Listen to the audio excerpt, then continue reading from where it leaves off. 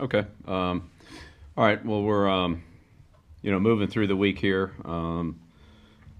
Yesterday was a good opportunity for us. Our first opportunity to get out in pads and work on the fundamentals that we certainly need to work on. Today we'll be back in shells and we'll be come back to pads tomorrow on Thursday. So um, it's always good to to get started on those, as I said, those fundamentals, and that'll be a lengthy process, but we're underway. We've corrected some things, and hopefully we'll be able to do them better on Thursday, and then our succeeding practice and game opportunities as well. So um, I think the team's continuing to show up and work hard on a daily basis. We just have a long way to go, and a lot to do, but we're getting there, making some progress here slowly but surely. Hopefully we can see things come together here a little bit by the end of the week in terms of completing our installation, and then really focus on next week getting ready to compete against Washington. We're gonna open up for questions with Joe. Start with Joe Quioto. Good morning, Coach. How are you? Good, Joe. How you doing? Good. I was just wondering about. You always have a lot of former players come back to practice, share their words of wisdom with the players and with you guys. I've noticed Teddy's been back a lot. Kind of, what does a guy like that bring to you, your coaching staff, and your team? Yeah, well, those players are welcome, and it's great to see them. Certainly, Teddy's meant as much to this program as just about anybody. He's been tremendous, was a tremendous player and leader, inspiration both on and off the field. Had a great career, and appreciate his friendship and his support. Certainly, anybody with the kind of experience that he has could lend some good insight to all of us. So it's good to see him back.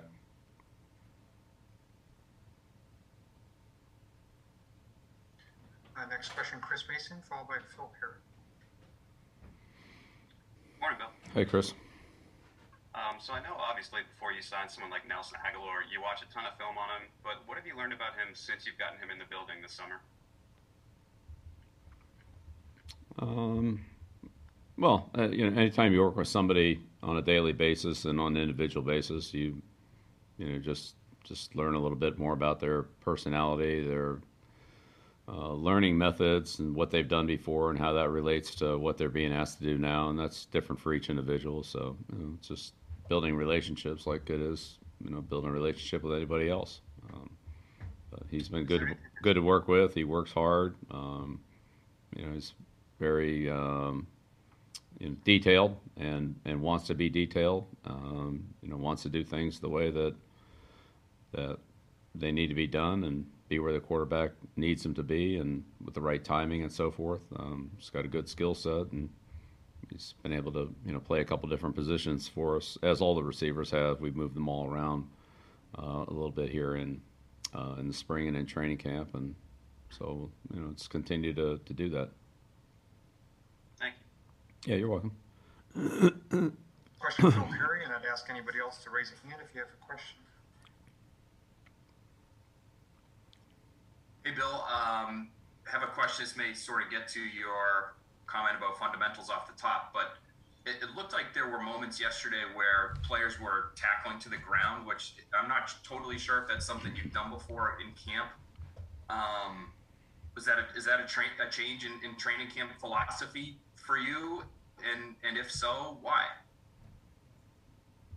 Yeah, we've tackled before. We always try to do some tackling prior to the start of preseason games, so we'll continue to do that.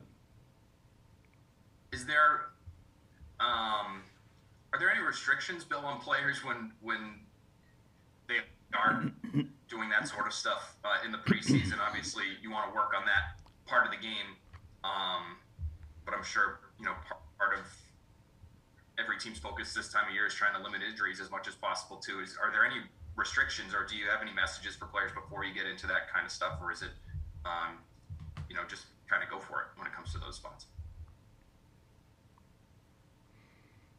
Well, we have various practice tempos, and that's something that takes a little bit of acclimation for the players. Though I think overall this group's done a pretty good job with it.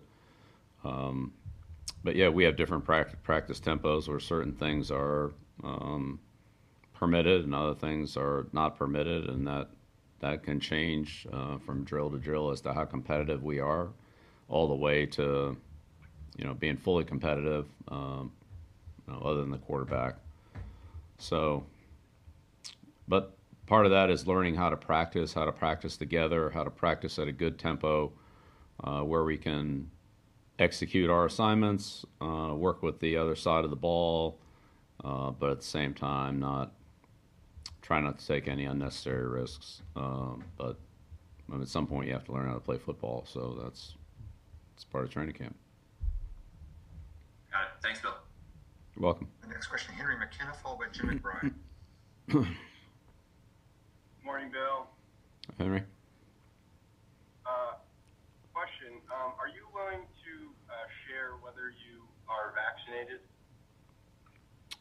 Yeah, we're not going to get into that. Okay. Do you think that you will be disclosing at any point what percentage of the team is vaccinated this year? Yeah, I don't know. Those are really medical questions. Okay. And then the Next last question. Nick. Go ahead, Henry. Thank you very much. Last question. Last question on that line is: Are you comfortable with where the team is in terms of vaccination at this point? Yeah, I mean we're here, we're practicing, we're going through our training camp routine and schedule, so yeah, that's what we're doing. Great. Thank you. Next question, Jim McBride, followed by Ian Steele.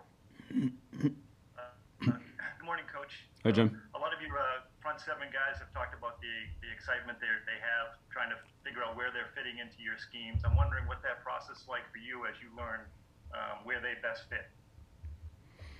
Well, we'll see how all that goes. I think at this point it's really more about trying to expose the players to the fundamentals and the techniques that they'll be playing, let them get comfortable with that, and just kind of let them understand how to play a base block, how to play a double team block, how to rush the passer from various alignments, how to run games, how to read certain plays, and so forth. So that's really where we're at. We're not really anywhere close to game planning or how are these guys going to play together, or where's this guy going to play, or that type of thing. We're really just trying to install the defense, understand what the terms mean, understand what our different alignments and movements are, how to execute them, and then at some point we'll start to put things together. What we've done so far is pretty basic. It's not, we're not trying to run any exotic things, and we're not ready to run them, and that's not really helpful for the offense to have to deal with something that might come up on a rare occasion during the season. I think what everybody needs right now is the basics, and then working the fundamentals and the techniques in our basic plays against fairly basic plays on the other side of the ball as well, so we can establish a good base on those fundamentals and then build from there. So we're a ways away from that. We'll see how it goes. Again, part of it is just being able to see the players play and evaluate them, and see potentially what kind of versatility or flexibility they have, or where their best, what some of the best things they do are, maybe what they need work on, and so forth. So those things are hard for defensive linemen. Those are hard for anybody to evaluate until you can have practices like we had yesterday, which was the first one of those. So it's hard to evaluate offensive and defensive linemen based on non-padded practices. but you can teach them, and we can learn what to do, and we can improve some of our footwork and fundamentals and things like that. But with no contact, it's hard to evaluate. Thank you. Sorry, I'm going to try to keep on schedule here today, guys. So I'm not going to take everyone's question. I'm going to go Ian Still, followed by Ben Volen. I think those might be the last two. Go ahead. Thanks, Stacy. Morning, Bill. Hey, Ian. You mentioned Teddy earlier, a couple other former players of yours, Troy Brown, Gerard Mayo on the coaching staff. How have you seen them develop as coaches over the past couple of years? Yeah, Troy and Gerard have done a great job for us. They both bring a lot to the coaching staff, to the team, to the entire organization.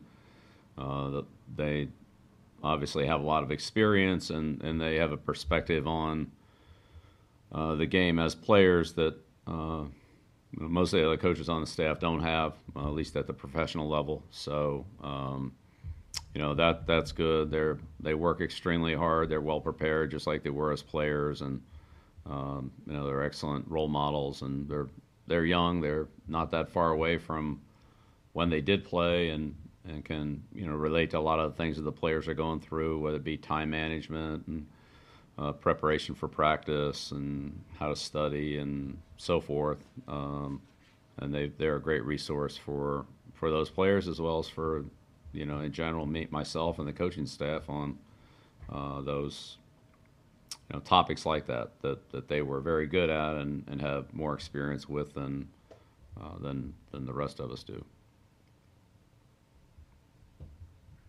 Am I getting two more? Ben Volen, followed by Mark Giardi. Morning, Bill. Hey, Ben. I wanted to ask you about Kyle Van Noy and Dante Hightower, two guys that have had a lot of experience in your defense, obviously leaders, and weren't here last year. Have you noticed their return so far? What has it been like getting both of them back? Has it been a seamless transition for Kyle? And with Dante, is he ready for football again after taking a year off? Yeah, it's been great to have both of them back. I think all of us need this preparation time in training camp. Some of the practices we had in the spring training camp to be ready for the preseason, regular season games. So I think that's across the board. Every player, every coach, experience with the team, not with the team last year, so forth. We all need that. That's what training camp's for. So, but they've done a good job. They're both very instinctive players, as well as have a good grasp and understanding of our defensive system. But beyond that, they're able to process information, a lot of it, new looks, new situations, and make good decisions, and also help their teammates execute in those situations as well through good communication or anticipation of a problem that they can recognize and adjust to pretty quickly. So, yeah, it's been great having those guys. Great, thanks. We'll end with Mike Giardi, and Brian Belichick is standing by. Good morning, Bill. Hey, Mike. I'm curious, when you dip into free agency at various times, are there certain programs that you look at and say, the way they coach their players, we can sort of get a read on how that player will fit in our system and how their personality will fit in our system, or is it just a case-by-case basis? I'd say everything's pretty unique and individual. All of us are different. All players are different. Our skills are different, and personalities are different, and all that. I mean, in the end, I think you're trying to bring people onto your team whenever you bring them on, and whatever that is, whether it's a free agent, a trade, a draft choice. You try to project that player into your organization and what his strengths are, and possibly what his weaknesses are, and how you're going to deal with those weaknesses. How, if you think you can change them or improve them or put them in a situation to minimize them, whatever it is. That's all part of the planning for bringing somebody into the organization. Thank you, Bill. Okay. All right. You're welcome.